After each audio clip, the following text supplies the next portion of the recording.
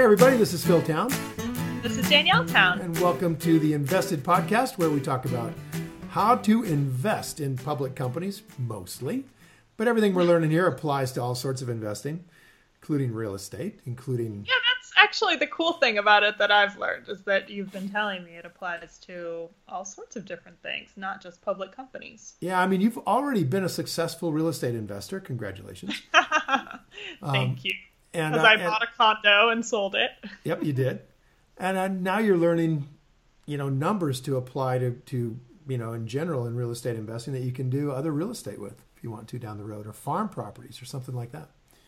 It's true. I've been really surprised at how much this rule number one investing stuff has applied to non-public company stuff. I mean, obviously it would have also applied to private company stuff, but also just like looking around, like what's the value of things? What's the value of like that random conglomerate down the street? Like, I don't know. I'm just finding interesting, funny ways that it's coming up. It's pretty intuitive, I think, that to think like a Rule 1 investor. I mean, if we were to go out and buy old cars, let's say old classic cars, we could do it as a speculator, where you would buy the car hoping that it would go up in price, in which case you probably are going to pay top dollar, right? And you get a very nice car, buying it at full retail, and you're holding it with the expectation that it'll go up in price. That's like people buy art like that all the time, right? Yeah. They're buying a Picasso, they're buying an O'Keeffe, and they're expecting that over time it'll go up. And that's speculation, of course. That's not an investment per se, but it can be an effective way to invest, effective way to make money, I should say. Or you can do it like we do with rule number one. You would have a lot of trouble doing that with art because it doesn't produce any cash flow.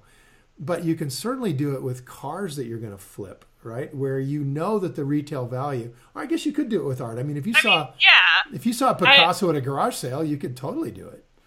I would say that art has an intrinsic value to it, unlike many other things. No, I wouldn't think so. I would. Okay, well, let's define intrinsic value. Well, it's not the cash flow, obviously, because there's no there's no cash flow coming off of it unless you, I don't know, rent it out. But it has there are certain pieces of art that have they're such important pieces, or are just so naturally beautiful that I don't see there's ever going to be a time when they're not valuable to people. Now, they might be worth less than you paid, which is different. Right. But I don't think they're going to be worth zero. Okay, true enough. All right, so let's say that the value of a thing is its intrinsic value. That is the price that it will hold. And all we can really say about art, great paintings, is that it will hold some.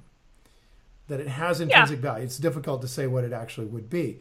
But we know that if we are able to buy a Picasso at a garage sale for $1, and it's a real Picasso, then we know that has intrinsic value, probably significantly more than the $1. I would agree with that. Yeah, I mean, a Picasso is, in quotes, a Picasso for a reason. They're incredible. They're better than other art. So I do think, there's an intrinsic value there. I just went to this amazing Picasso museum in Lucerne in Switzerland a few weeks ago that was a private collection by an art dealer who just was friends with Picasso. And he was friends with a bunch of other artists as well, and collected their art and got to be around them, and then also was an art dealer. And he hated to sell paintings, which was very bad for business. So he ended up giving his daughter all like hundreds of Picassos and different artists. Hundreds of Picassos and other amazing pieces of art. It was incredible. It's a 4-story building filled with art. Wow. And then she donated it to the city, basically, and made it a public museum. Which is just my gosh, that's so cool. And I was walking around there going, it's funny that you brought up Picasso's, because I was just there. And I was walking around there going like, well, I don't know much about art. I don't know if whatever, it's Picasso. We'll go see it. I don't know. And I walked around and I just was so struck by how extraordinary those paintings were, and that they make you feel things that are different than other canvases with paint on them. It's really, really extraordinary. So yes, I think there's an intrinsic value to certain kinds. You know, when you were about 2 years old, I was working building a company with Dr. Jonas Salk, and he invited me to dinner along with, Uncle Bill Witherspoon, who you know, over to his house where we met his wife, Françoise Gillot. Oh yeah, and she was not married, I think, but she was with Pablo Picasso for a very long time. And there are some paintings of her in this museum. Yeah, and I walked into their house. Now remember, this is me a couple years after I stopped being a river guide full time. Have no experience with any of these finer aspects of life whatsoever. Okay. So no clue, no background in it.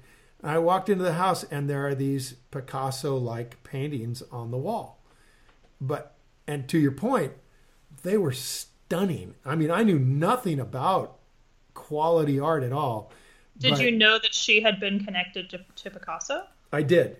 So Okay. I assumed that these were probably Picasso's, or she painted in that same style, and some of them were hers.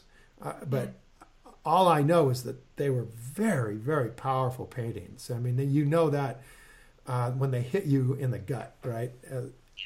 And it's not because you know that they're valuable. Exactly. That's So, pretty cool. yes, I do think that that there's some intrinsic value there, but that's not to say it's, $80 million versus $3. Like, Right. it's somewhere in there, or it's 150 million or whatever Picassos are selling for these days. So, well, no question though, you can find things that don't have cash flow. So, I've often argued that it's not a real investment asset unless it has cash flow. But if you're going to flip things as a matter of course, or save them until you can sell them, because you know that there is an intrinsic value above the price you paid, then that's investing. And I mentioned sometimes, the student of ours that buys mink coats at garage sales, but it doesn't have to be a mink coat. It could be a vase. It could be a collector's item, little porcelain figurines. It could be lead soldiers from the 17th century. It could be anything like that has a kind of a low end value, a quick flip price that because you know this subject, you can flip it. And if you're buying it for half of that, that's an investment. I would agree that that's an investment. Yeah, I think so. You know your market. That's the important. Yeah. Yeah. So, we're not to drag us away from this. It's fascinating, but Let's talk about our market, Dad. let's talk about our management team in our market. Exactly. Our market being trying to figure out how on earth to put understand companies in managers. our portfolio. Yeah. And So last we've time, been talking about back to basics. Yeah. Go ahead. Yeah, last time. What's a bad CEO look like to you now that you've had a little bit of information from last time? Hold on. Let me just introduce where we are. Okay. So we're doing a series called Back to Basics, which is when we have been talking about these 4 principles of investing that Charlie Munger laid out for us. I'm not going to play his tape. Maybe I'll play him next time. But he goes through quickly the 4 principles of investing, which are being capable of understanding the company. The company has an intrinsic, durable, competitive advantage. They would like to have management with integrity. And then you have to get it for a good price, or a fair price, I think is what he says. So we've been through the first 2, and last time we started talking about management and how to figure out if management has integrity or not. And we talked a bit about how important that is. And then you gave 6 ways that a CEO is bad. A bad CEO, like a bad Santa. So these are all red flags. Some of them are absolutely screaming at you that this is a bad CEO, but some of them are just red flags that could happen even with a good CEO, but you need to flag that and dig in deeper. So you want to go down that list real quick? Yeah, let me go down and you tell me if I get it right, okay? All right, good. Okay, so number 1, the CEO, this is for a bad CEO. The CEO's paychecks go up with the size of the business going up. Right. I'm not sure how you tell if the size of the business went up. actually. Well, we're talking about assets. So you look at the balance sheet and you see that the asset number, balance sheet has assets, liabilities, and equity. So you just look at the assets. And if the assets are getting larger every year, typically in big jumps because they're acquiring things, so 4 years ago they had $1 billion. Now they've got $2 billion of assets. Of assets. Okay. Right. So what you should look for is if the CEO's paycheck is related to return on equity or return on invested capital going up. Yep. Okay. 2, the CEO has very little personal investment in company stock, meaning they probably own a little bit of it, and they might have gotten some through options or through being granted some by the board. We don't care about that. What we care about is them taking their own personal money out of their own personal bank account and buying the stock of the company. Right on. And if they haven't done that, then to me, that's a huge red flag. Yep, big red flag.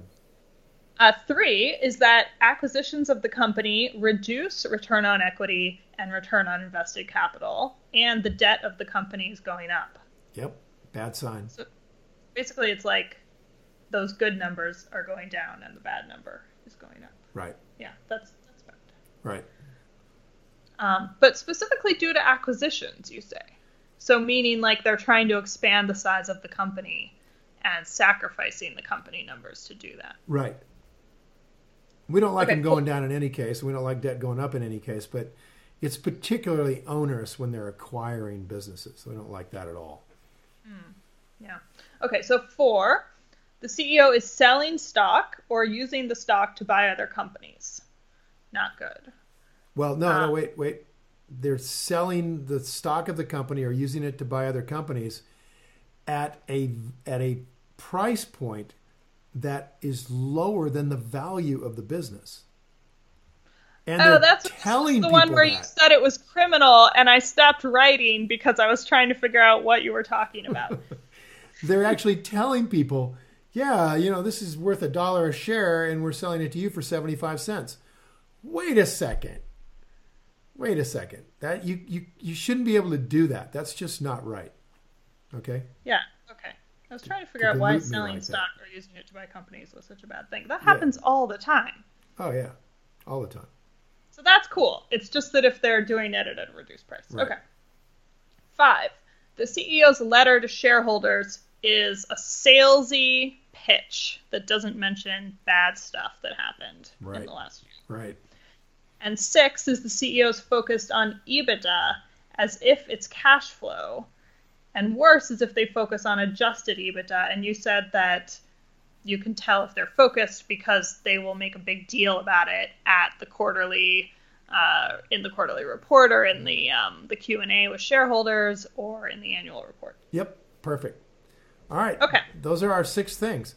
So at the end, you said there are 3 numbers to talk about, and then you didn't explain it at all. So what are the 3 numbers? So they're actually in number 3 there, that when acquisitions are reducing the return on equity, return on invested capital, or adding debt, those are the 3 numbers in management that we look for as a kind of objective way to judge how the management team is doing, whether they're acting in our best interest or whether they're acting in their own best interest, right?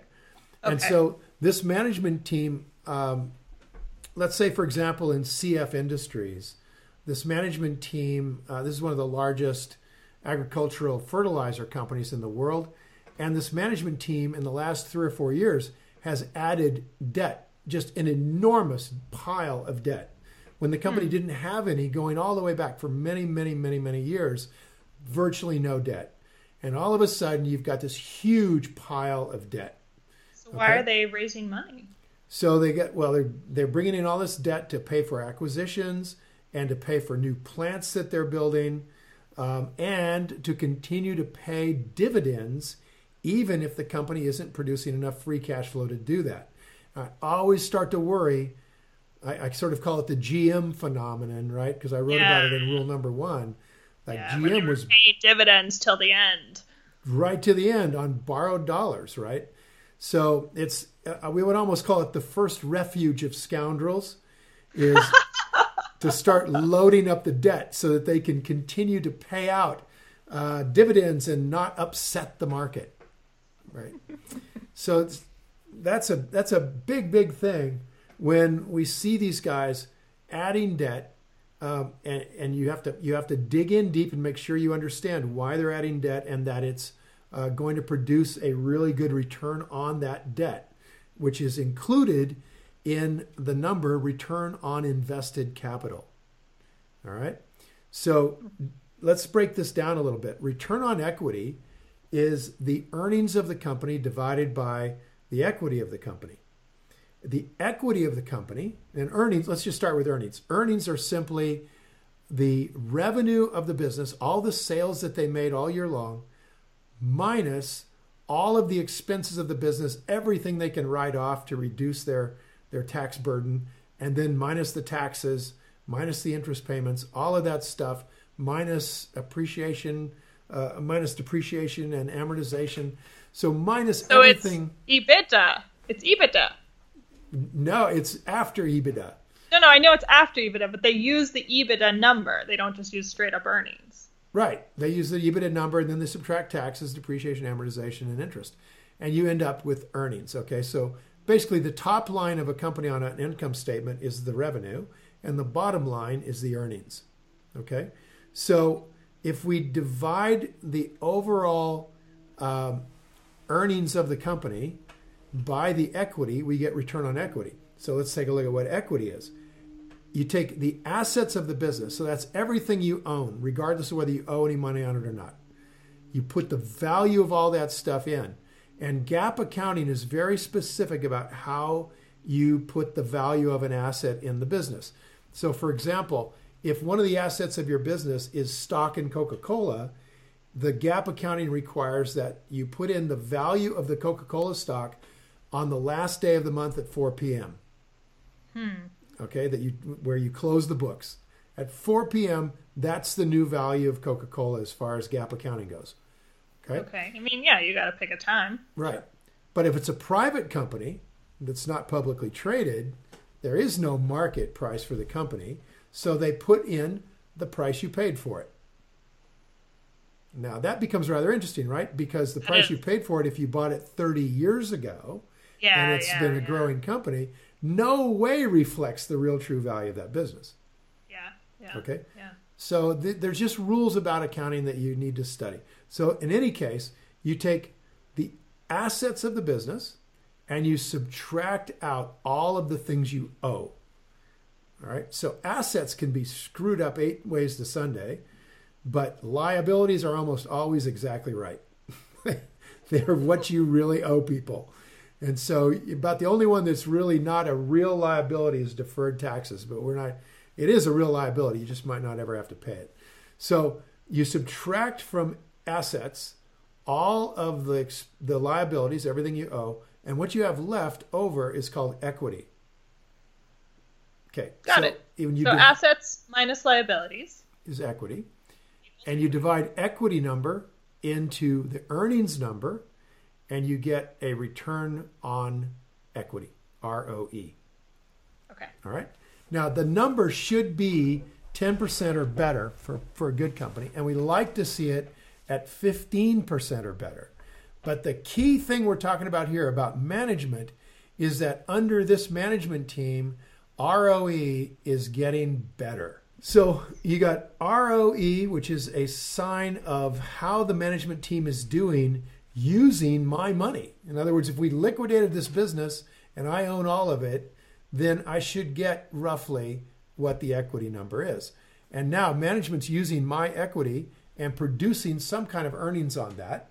And that earnings figure is divided by the equity is the return on equity number. And it's basically telling me how management's doing using my money. Okay? Yeah, that makes sense. So if I put my money in a bank, it would be under 1%. If I put my money in Apple, it might be 30%. Mm-hmm. Okay. Now, what's ROIC? It's the same number, but instead of dividing earnings by just the equity, we add to the equity the long-term debt of the company. So it's equity plus debt. And that is called... So it's return on invested capital Yep. And then you take earnings divided by equity plus debt. Right. And so invested capital is the term for the equity and the borrowings that the company has. Because now management has to deliver not only on the money that you left them in the company, but also the money they borrowed from the bank. They need to make a good return on that as well. So if they have a return on equity, let's say of 30%, and then they borrowed a bunch of money, their return on invested capital would probably be less than 30%, right? Would have to be less than 30% because the numbers are both being divided into the same amount of earnings. So if there's any debt in the company at all, then return on invested capital will be lower than return on equity. Got it. Okay? Got it. Okay. So this is the two numbers that get manipulated, that are hard for management to manipulate. And it's very, very quick. You're quick to see that return on equity is going down or return on invested capital is going down. It's going down rapidly. They're not making very good purchases. They're buying stuff that doesn't produce enough earnings compared to the amount of money they put in it, including the borrowings. So those are both big red flags. They're screaming that management has a problem here. Okay. Yeah. All right. Yeah. And I think what you said was interesting, that it's hard for them to manipulate them. Very tough to manipulate those numbers. Yep. Yeah. In fact, there's a lot of real good investors that do what I do that look almost entirely at return on invested capital. Many people, including maybe Warren Buffett, I think might say this as well, that if you only could look at one number, that would be the number to look at. Return on invested capital.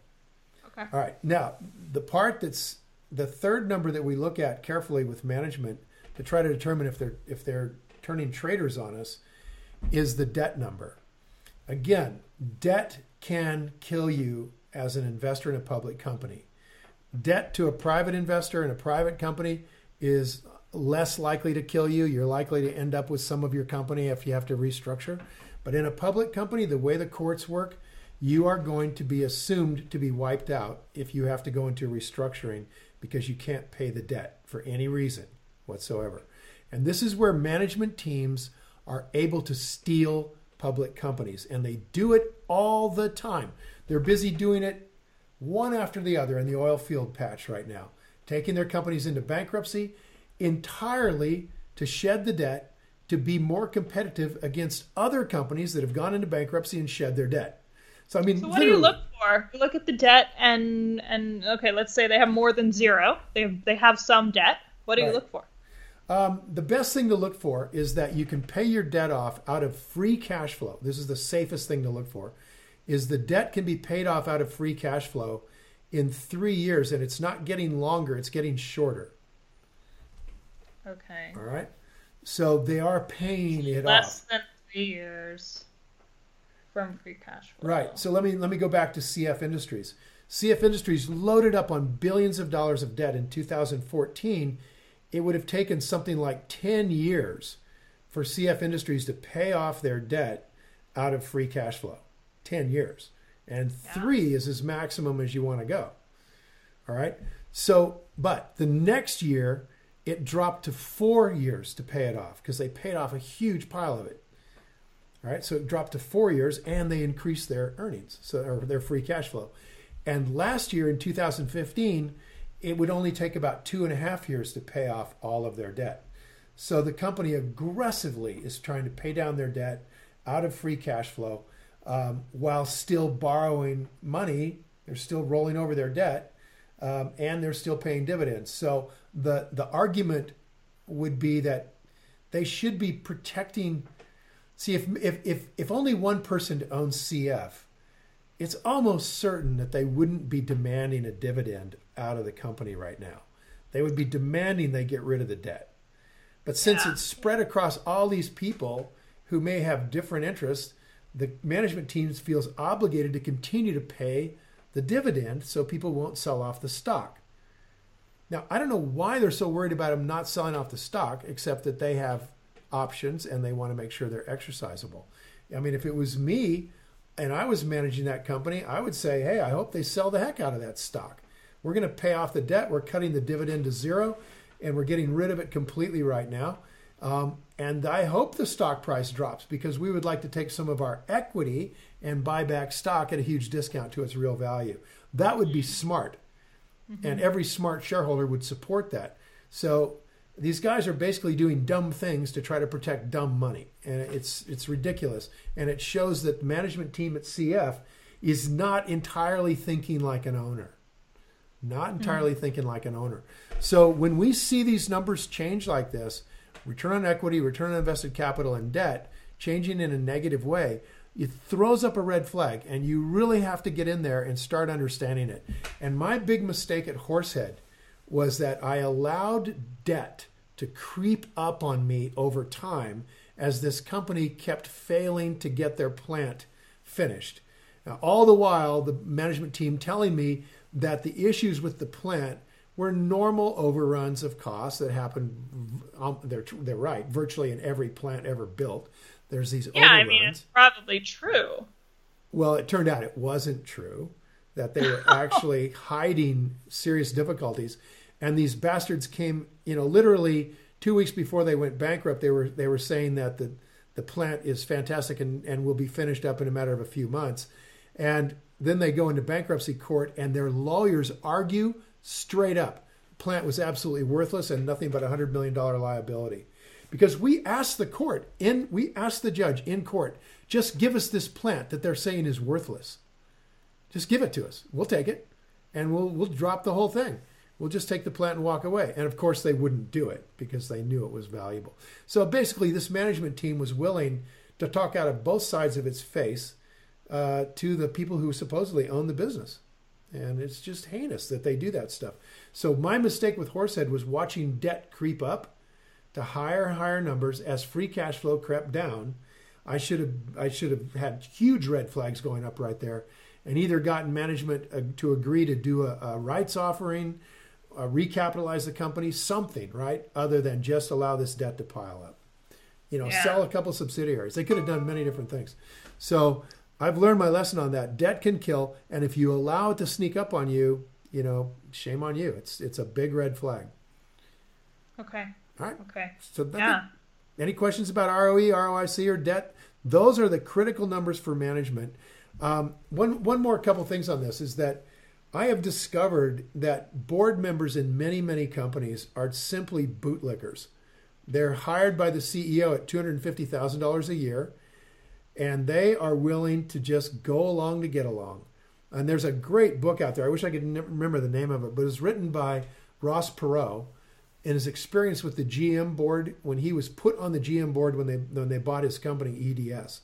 And he wrote a book that you think I'm being mean? I see the look on your face right now. You think I'm being mean to these guys? You should read Ross's book about one of the most prestigious boards in America. And they were bootlickers. All of them, no matter what their professional backgrounds and curriculum vitae was. These people could not stand up to Roger Smith in a minute. So this is something you need to know about your board. Are they independent? Are they willing to stand up to a CEO and fire the CEO? Or are they cronies of the CEO?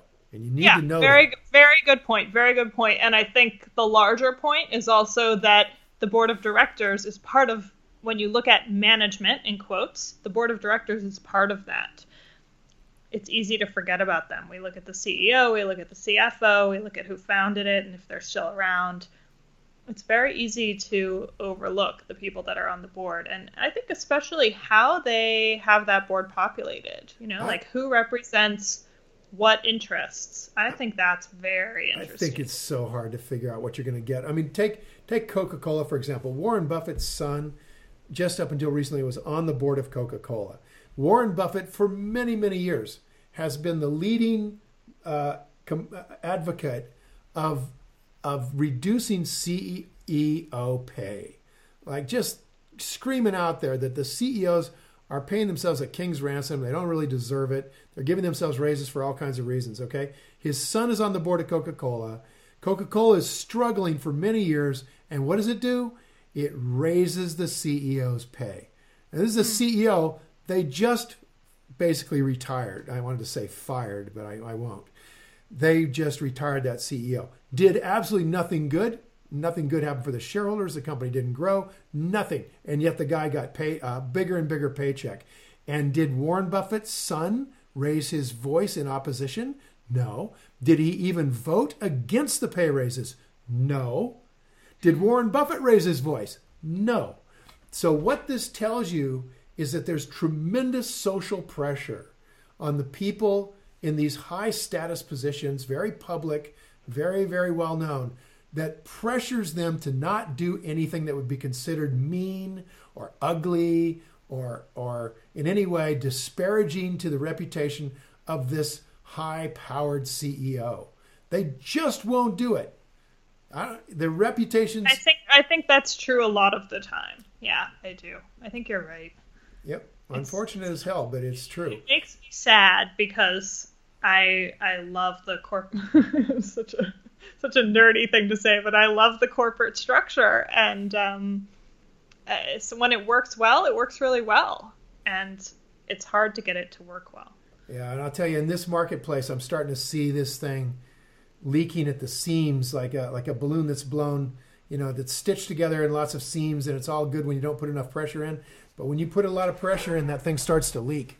And I feel like our corporate system is leaking at the seams all over the place now, as we've gone years with artificially low interest rates that are encouraging companies to borrow stock, to borrow money and buy back their own stock regardless of the price in order to jack up the options return for the CEO.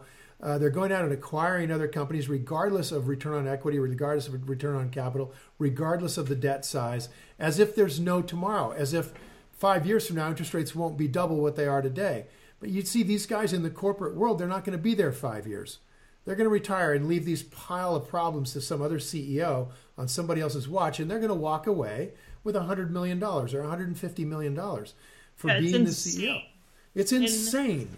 It's insane. Right now, Dad, Rex Tillerson we agree. Oh, we do agree. I mean, Tillerson has been appointed Secretary of State by Donald Trump, and I think he'd probably make a great Secretary of State. But out comes this little thing that they've got to worry about at Exxon, which is, if Rex was to stick around until March and retire on time, he would get a $160 million bonus. $160 million. Thank you very much.